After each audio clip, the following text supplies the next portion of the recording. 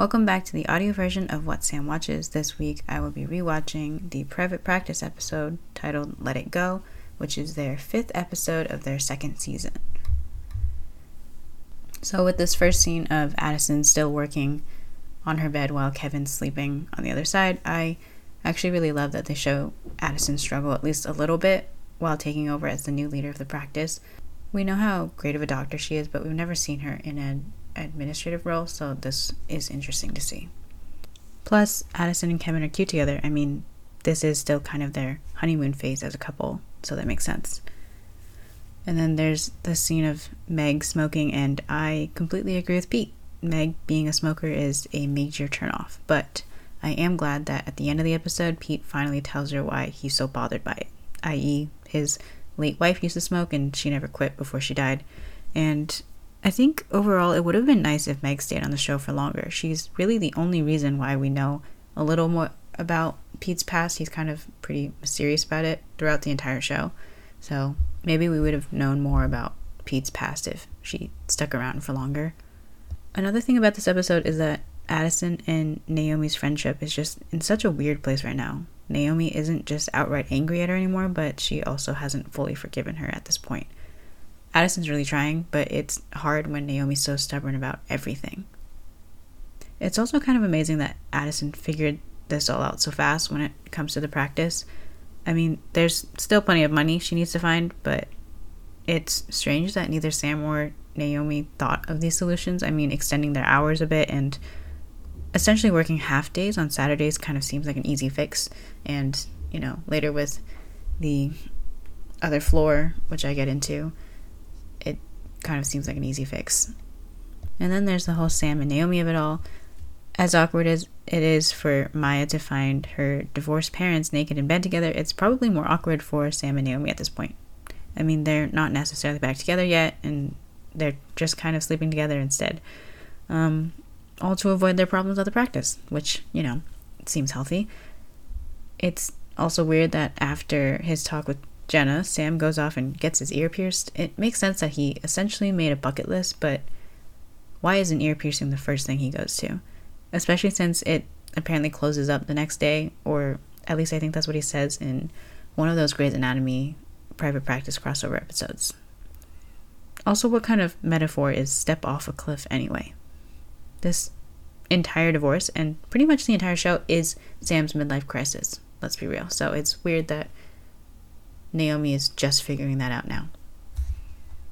Then there's Cooper and Charlotte's relationship, and it's nice that Cooper and Charlotte are being safe and responsible with the HIV test. It's not usually something that's really shown on screen, but it's a nice touch.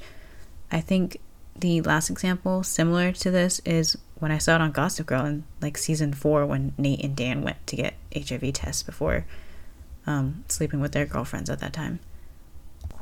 I know Charlotte's a little rough on the edges, but I never really understood why everyone seems to not like her at first. She's a little strict when it comes to the hospital rules, but that's literally her job.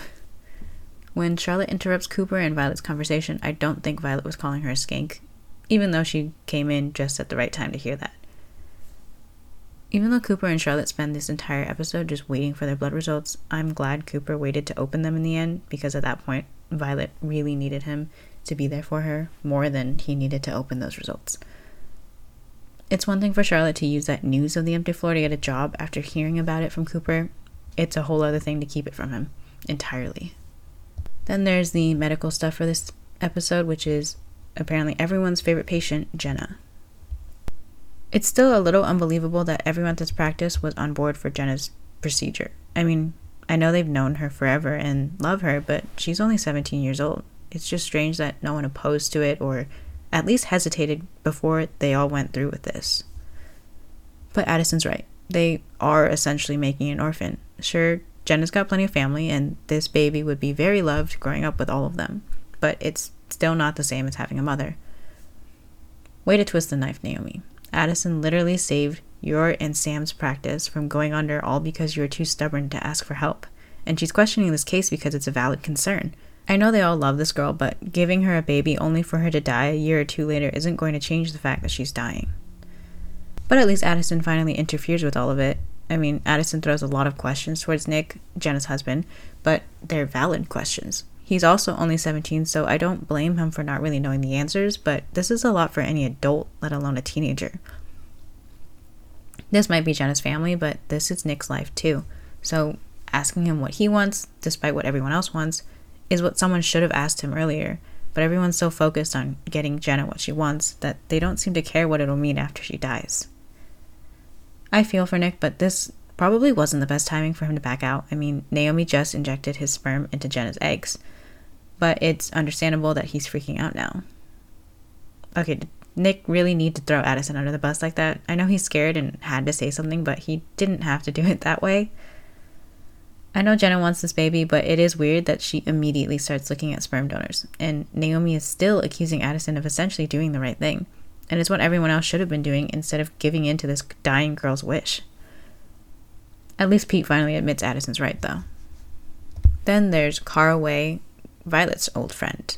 And to start, I love Ming-Na Wen so much. I mean, she is the original Mulan and Agent May from Agents of S.H.I.E.L.D. She's just an icon in my eyes.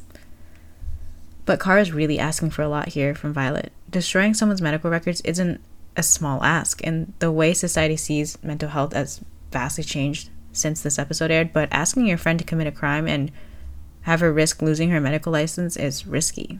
And all because she doesn't want voters to think she's crazy? It's just not worth it to me. If Kara were really Violet's best friend, I think everyone would know her, or at least know that she's Violet's best friend. More than that, she wouldn't ask her to risk her entire career. But Violet's right. Kara should have just gone public with her shock therapy pass. It's unconventional, for sure, but it could have been such a great opportunity to destigmatize mental health, shock therapy included. But it would have been interesting if the show actually had her do that, to see how that would have ended up.